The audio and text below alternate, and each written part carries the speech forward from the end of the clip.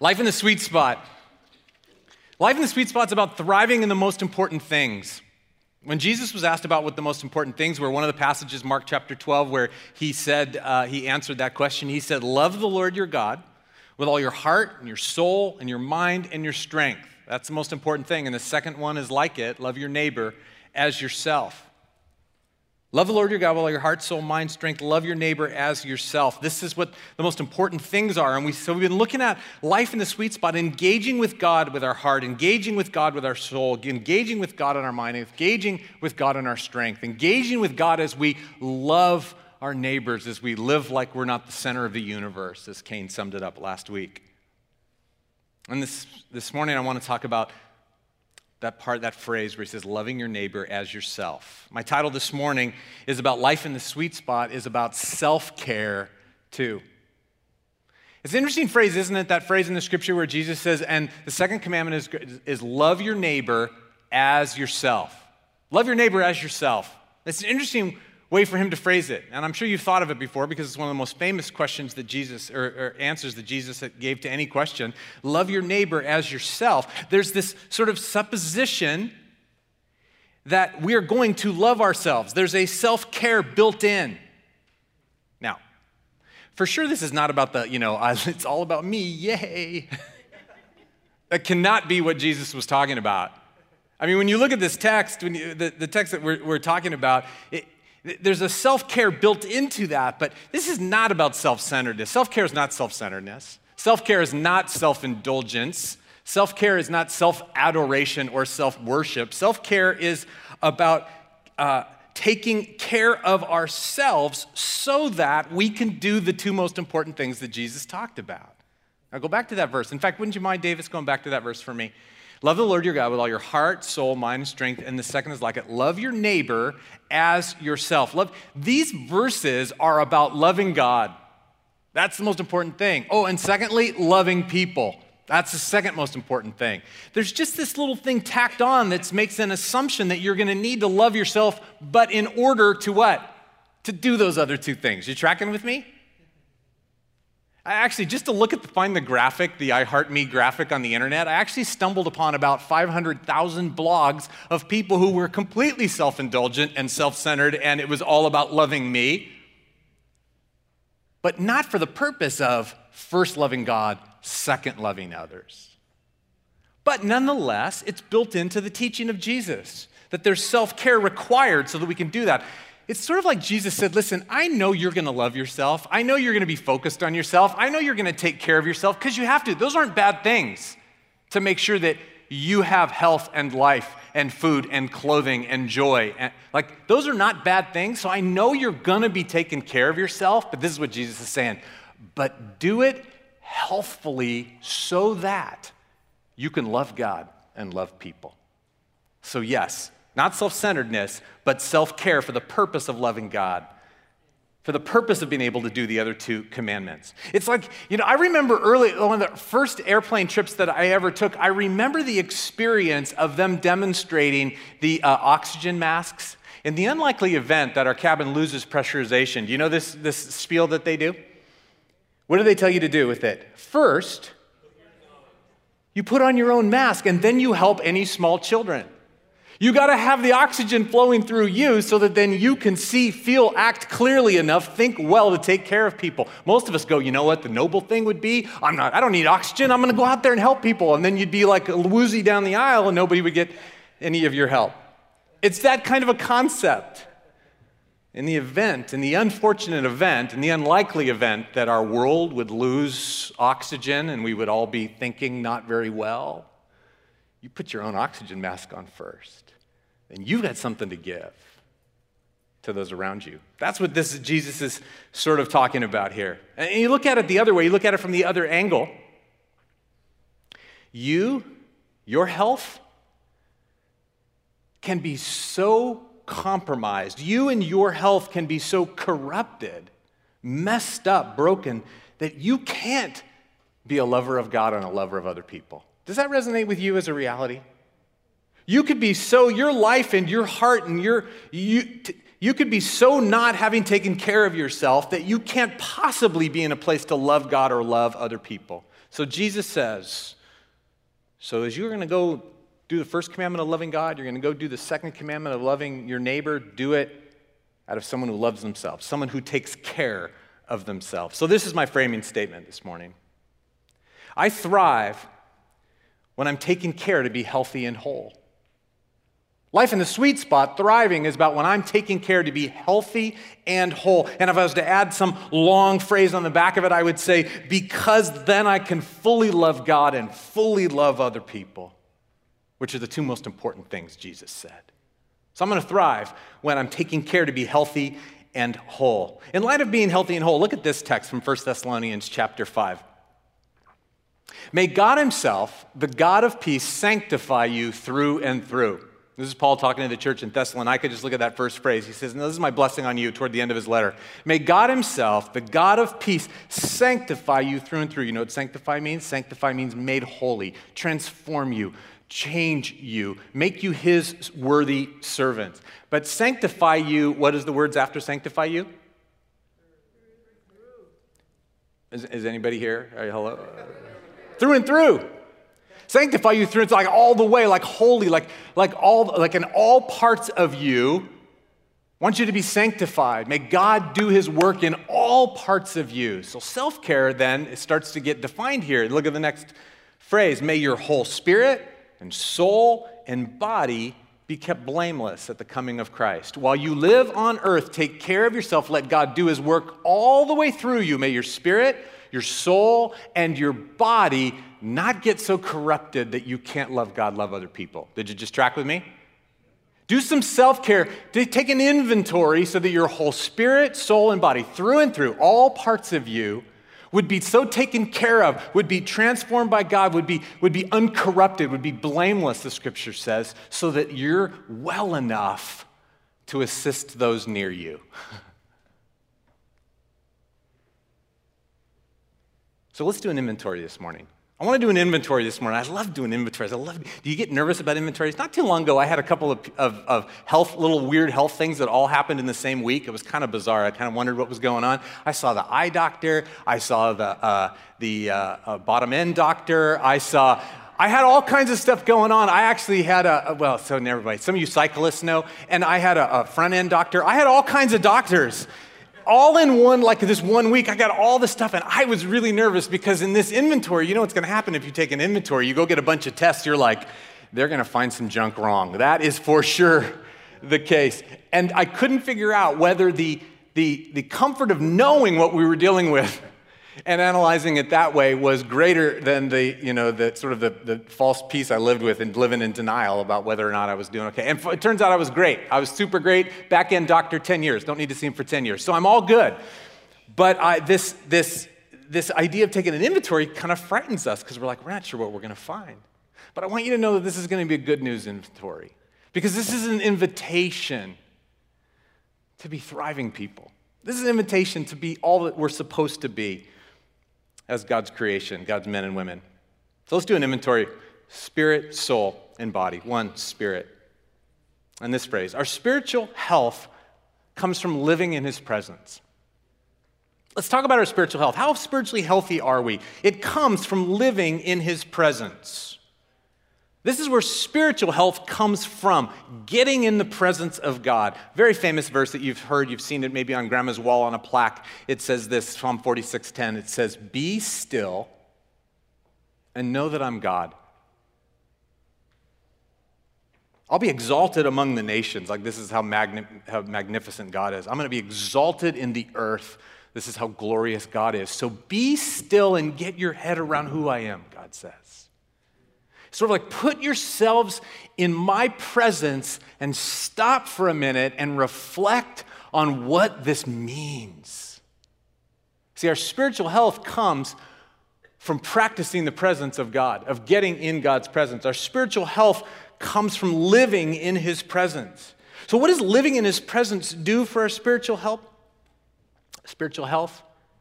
It's that when we get in the midst of God's presence, if we stop and practice and recognize that God is alive and well, it changes our view on everything. If God is real, it changes everything. So getting still, even in activity, but a stillness of soul, just recognizing that we're in God's presence, inviting God into the moment that we're in, all of that sort of practicing, God is here, God is real, God is with me, God is here, God has orchestrated this, God is sovereign enough to meet me in this, God is big enough to handle this. All of that practicing God's presence, it changes us because we realize, wow, okay, now that's a different story than I'm out here doing this on my own.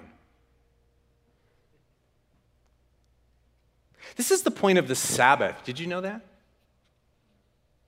It's the point of the Sabbath in the Old and the New Testament. That we would take a break from our endless striving and doing life and working, and just even symbolically for a day, or even symbolically and not doing any kind of work at all, we would say, why? Because we're remembering that God's at work. We're remembering that God is on the job. We're remembering that Aslan is on the prowl, if you're a C.S. Lewis fan.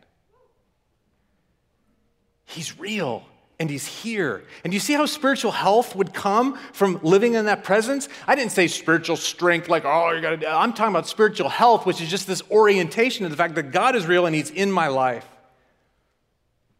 That's how living in his presence strengthens us, makes us healthy spiritually.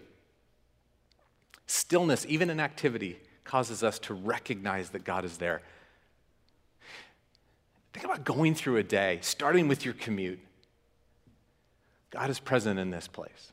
I told you, these days it's just part of a spiritual discipline to try to get in the right lane and believe that God loves me enough to get me where I'm going, and that all of the stupid people on earth will not get in my way. Just get in the right lane.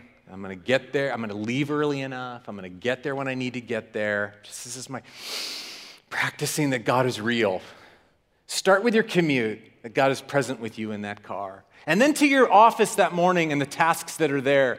If God is real and he is with you, think about engaging with the first person you see, whether that's the security officer in the lobby or whether that's your partner in business. Just think about that God is present in all of that. And so what are you bringing to that moment? Think about the appointments that you go through the day that you say to yourself, Lord, what do you have in this deal? What am I feeling, the anxiety I'm feeling about this particular meeting? What if, God, you were real and you would show up and I could give you and trust you for this meeting? What about where would I go to lunch today, God? Because it's been a hard day and I want to feed my flesh, and cheese and French fries sounds good to me, just cheese and French fries. But maybe I'm going to do something different for lunch today. Like, what would you do with your lunch hour? And you go through your whole day. And then when I come home, for me, I come home, my spouse is waiting for me. What am I going to bring to the table? God, if you were real, what is she going to need from me when I walk in this door? And what gifts will I need from you to assess that situation and be the man that I need to be for her right now? Do you hear this engagement, practicing the presence of God? I'll go on if you go like this. I'll just go to the next point and know that you got me. You with me? No, you want to talk more about that? All right. Spiritual health comes from practicing God's presence, and you can see that because we would invite him to all of it. So how do we respond to this? We resist the agnosticism. Think about this phrase. We resist the agnosticism that comes from an unpracticed life. When we don't practice the presence of God, we sort of live as agnostics. For all practical purposes, we're agnostics. We go, I don't know if God's there. I don't know if it matters. I don't know. You with me? We resist that agnosticism because we practice. We say, no, this is what I'm putting my hope in. And it takes an element of faith, but that worldview makes way more sense to me than the fact that maybe he's not around. And so I'm going to live into this. So we resist that agnosticism that comes from a non-practicing life. And part of that is that we resist, listen to this, we resist the shame that comes our way that tries to convince us that we're actually not worthy of experiencing the presence of a holy God. Most of us go, I don't know, you know what? I'm not sure what I believe about God, but I'm pretty sure there's better people that he wants to bless, be with, empower. I look at the junk in my life and I go, I don't know if he's all that interested in engaging with me, leading me, blessing me, being a part of my life. But examining it and practicing the presence of God as we come against that lie, And we're able to release that shame. So responding to it is resisting that agnosticism and that shame and taking one step toward practicing the presence of God, taking one step toward being closer to God. Maybe your one step is just, your one step of practicing God's presence is sort of take one day next week, and on every item on your calendar, invite the presence of God, recognize the presence of God, remember the presence of God, and see if it doesn't change the way you engage, interact, trust, believe, feel joy, peace. All day, for a whole day, see what happens. Practicing the presence of God. If God were real, that's that idea. We have if tables. Many of you women in our church are in these if tables. That's what the concept is. If God were real, now what does that mean about who I am and how I'm gifted and where he's put me right now and what God could accomplish through me? If he were real, we practice his presence. I thrive when I'm taking care to be healthy and whole. Spiritual health comes from living in his presence. 2 more quick ones. We talked about spirit. What about may your whole soul be kept blameless? Emotional health, number 2, comes from living in his truth. Emotional health comes from living in his truth.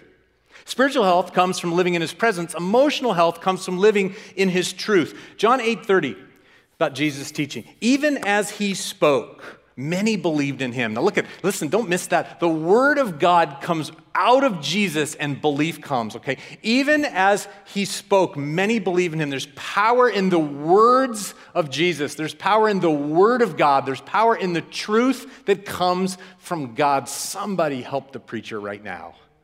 Give me an amen. There's power in the word of God. Are you with me? It comes from him, and belief comes. And then follow it. To the Jews who had believed in him, Jesus said, if you hold to my teaching, you're really my disciples, and then you will know the truth, and the truth will set you free. The truth will set you free. Emotional health comes from living in his truth, because the truth will set you free. Emotional health comes from living in his truth, because the truth sets you free. Sets you free from what? Friends, the reality of it is our emotional unhealth comes from lies that we believe. You could reduce your emotional health, especially those of you that have spent hundreds of thousands of dollars on therapy. You could reduce, you have this insight. You could reduce your emotional unhealth to 1 or 2 core lies that you believe that aren't true. Do you know that? And I bet if we were together over coffee, we could just figure it out pretty darn quickly. What's your core lie? Because the enemy of our souls, our families of origin, wounds that have happened to us, life itself, our culture, media, whatever, we've been lied to so many times and in so many ways that we've adopted some of these lies, and it's harmed us emotionally. Let me give you an example. My core wound came from when I was 13 years old and my happy family broke up because my parents got a divorce. I didn't know they were going to get a divorce. I didn't even know they were unhappy, but all of a sudden it's like my family was done, right? And so I'm 13 years old, and I come home, my parents are like, we're not going to be together anymore. My core wound, friends, my lie is, I guess I'm on my own. That lie is at the core of every emotional wound that I have. And I live that lie every day in some way, shape, or form. Because I've been around a lot of men and guys that have helped, walk with me, I've recognized that it's the lie, and I can start to see the lie coming way up the street before it gets me and takes me out of the game sometimes. But the lie is, I guess I'm on my own. So when I face a difficult situation in my life, my lie says, well, you better figure that out, man. There's nobody going to help you with that, including God. You with me? My emotional dysfunction comes from believing a lie. But the truth of God's word comes at us as Jesus speaks, belief comes, and the truth sets us free. And in fact, it is not true that I am on my own, but that God sees me and is sovereign and is with me and is for me, and no one can snatch me out of his hand, right? I can quote all the scripture verses about it because I'm going to come at the lie with truth. Emotional health comes from living in the truth, living in his truth. So how do we respond to that? We put on us massive doses of his truth and come against the lies that we face. I'm preaching to the choir. You guys are here.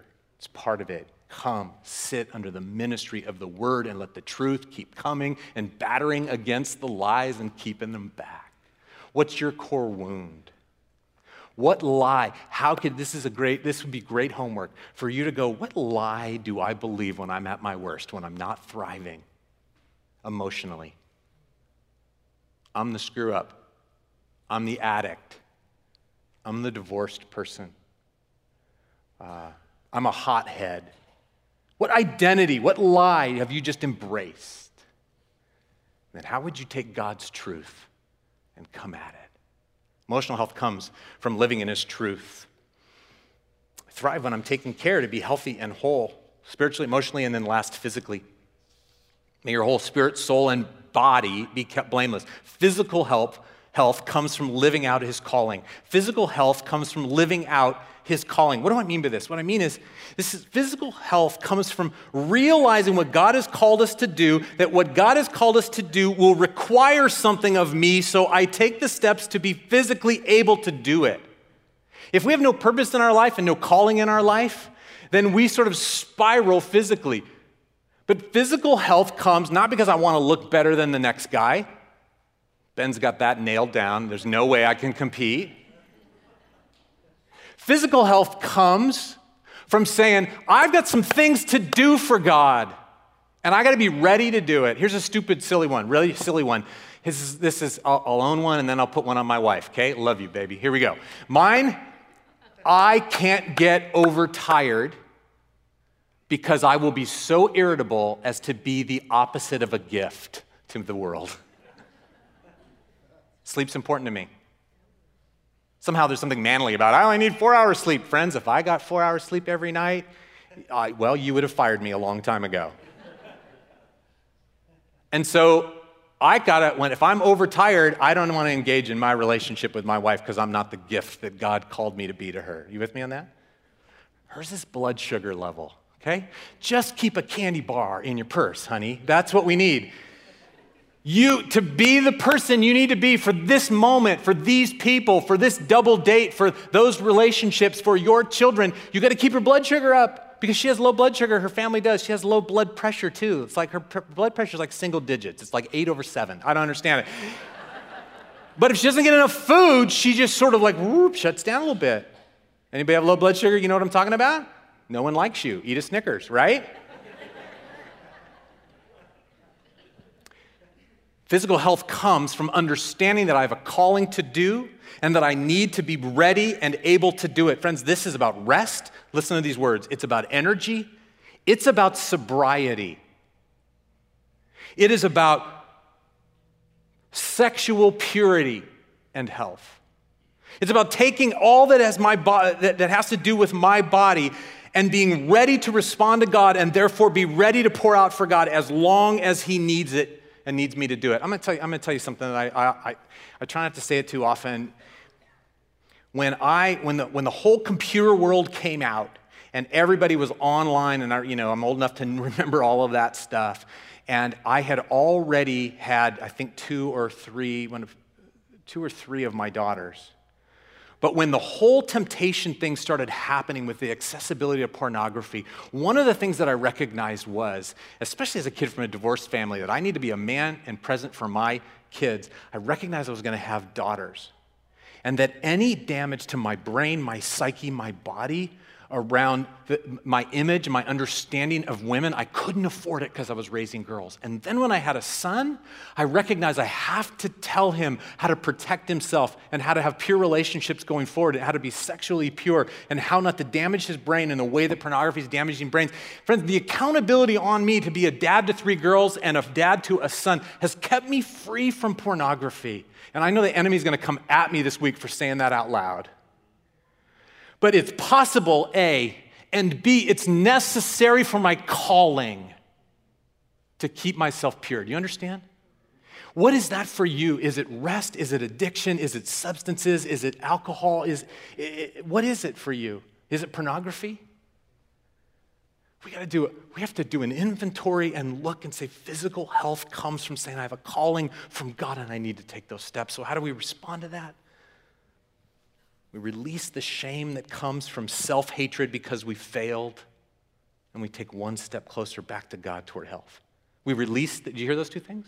We release the shame that comes from failure, from the self-hatred of having failed and not taking care of our bodies, and we take one step toward physical health. Well, this is our inventory, friends. Back to the framing statement, and band, why don't you guys come up? The framing statement, I thrive when I'm taking care to be healthy and whole so that I can love God and love people. I'm thriving when I'm taking care to be healthy and whole. Friends, this is not about beating you up as we take an inventory, because that never helps, am I right? We beat ourselves up all the time. That doesn't help. But it's an invitation to good news that you can and you should love yourself, take care of yourself, so that you can love him and others. Because listen, in that invitation to take care of yourself is the good news that if you take an inventory and you go, wow, I'm not doing well at all. The good news is today is a fresh start. As we take an inventory, it's not about, wow, I don't measure up, that's awful. It's about saying, I want to be your person, God, today. I want to come and meet with you today. I'm going to take a step toward health today. Spiritual health, emotional health, physical health. The end of the verse that I read in 1 Thessalonians, I don't have it on the screen, but it said, may your whole spirit, soul, and body be kept blameless to the coming of our Lord Jesus Christ. The next verse, verse 24, says, the one who calls you is faithful, and he will do it. He'll do the work in you. And so we come to him for our health and for our fresh starts. Let's stand and worship him. Would you have a seat for just a minute? I want us to reflect on this as we move into a couple more songs. There's a question of the week I want to give you. How has shame kept you from self-care? How has shame kept you from self-care? There's shame involved in every one of these kind of moments of inventory for us. When we think about our spiritual wholeness, we feel like, I don't even know if I deserve to be in his presence. And it keeps us from living in his presence. Emotional health, there's shame where we believe the lie for so long that we think that's who we are. I'm the person with an out-of-control temper. I'm the pornography addict. I'm the divorced guy. Whatever identity is rooted in a lie as opposed to the truth, shame comes and keeps us in bondage. Spiritual wholeness, emotional wholeness, physical wholeness. Think of the shame spiral of having failed in terms of pornography or of overeating or of drinking. We just think, oh gosh, it's too late for that for me. And shame keeps us in bondage. Remember, Jesus said the truth, though, is going to set you free. How has shame kept you from self-care? Because, friends,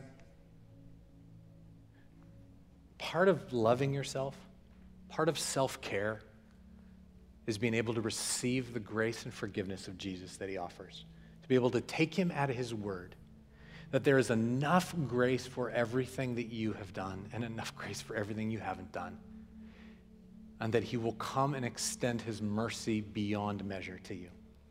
And some of you today, in hearing about this inventory stuff, need to care for yourselves by receiving the forgiveness of Jesus. Again, today. Ephesians 3:12, in him and through faith in him, we may approach God with freedom and confidence. That only happens because of God's grace on us. Do you this morning, as we continue in worship, need to receive the mantle of grace and to throw off the covering of shame in your life? You have everything you need to be pleasing to our God and Savior right where you are as you respond to him. As we sing this song, we enjoy the presence of God, be thinking about this shame piece, and some of you need to throw that off today. First hour, a couple people without being invited came to the altar. If you need to do that, come. You don't come because you're come groveling. You come to receive God's grace. You come to present yourself to the presence of God because you can approach him with freedom and confidence. Let's continue to worship as we process that.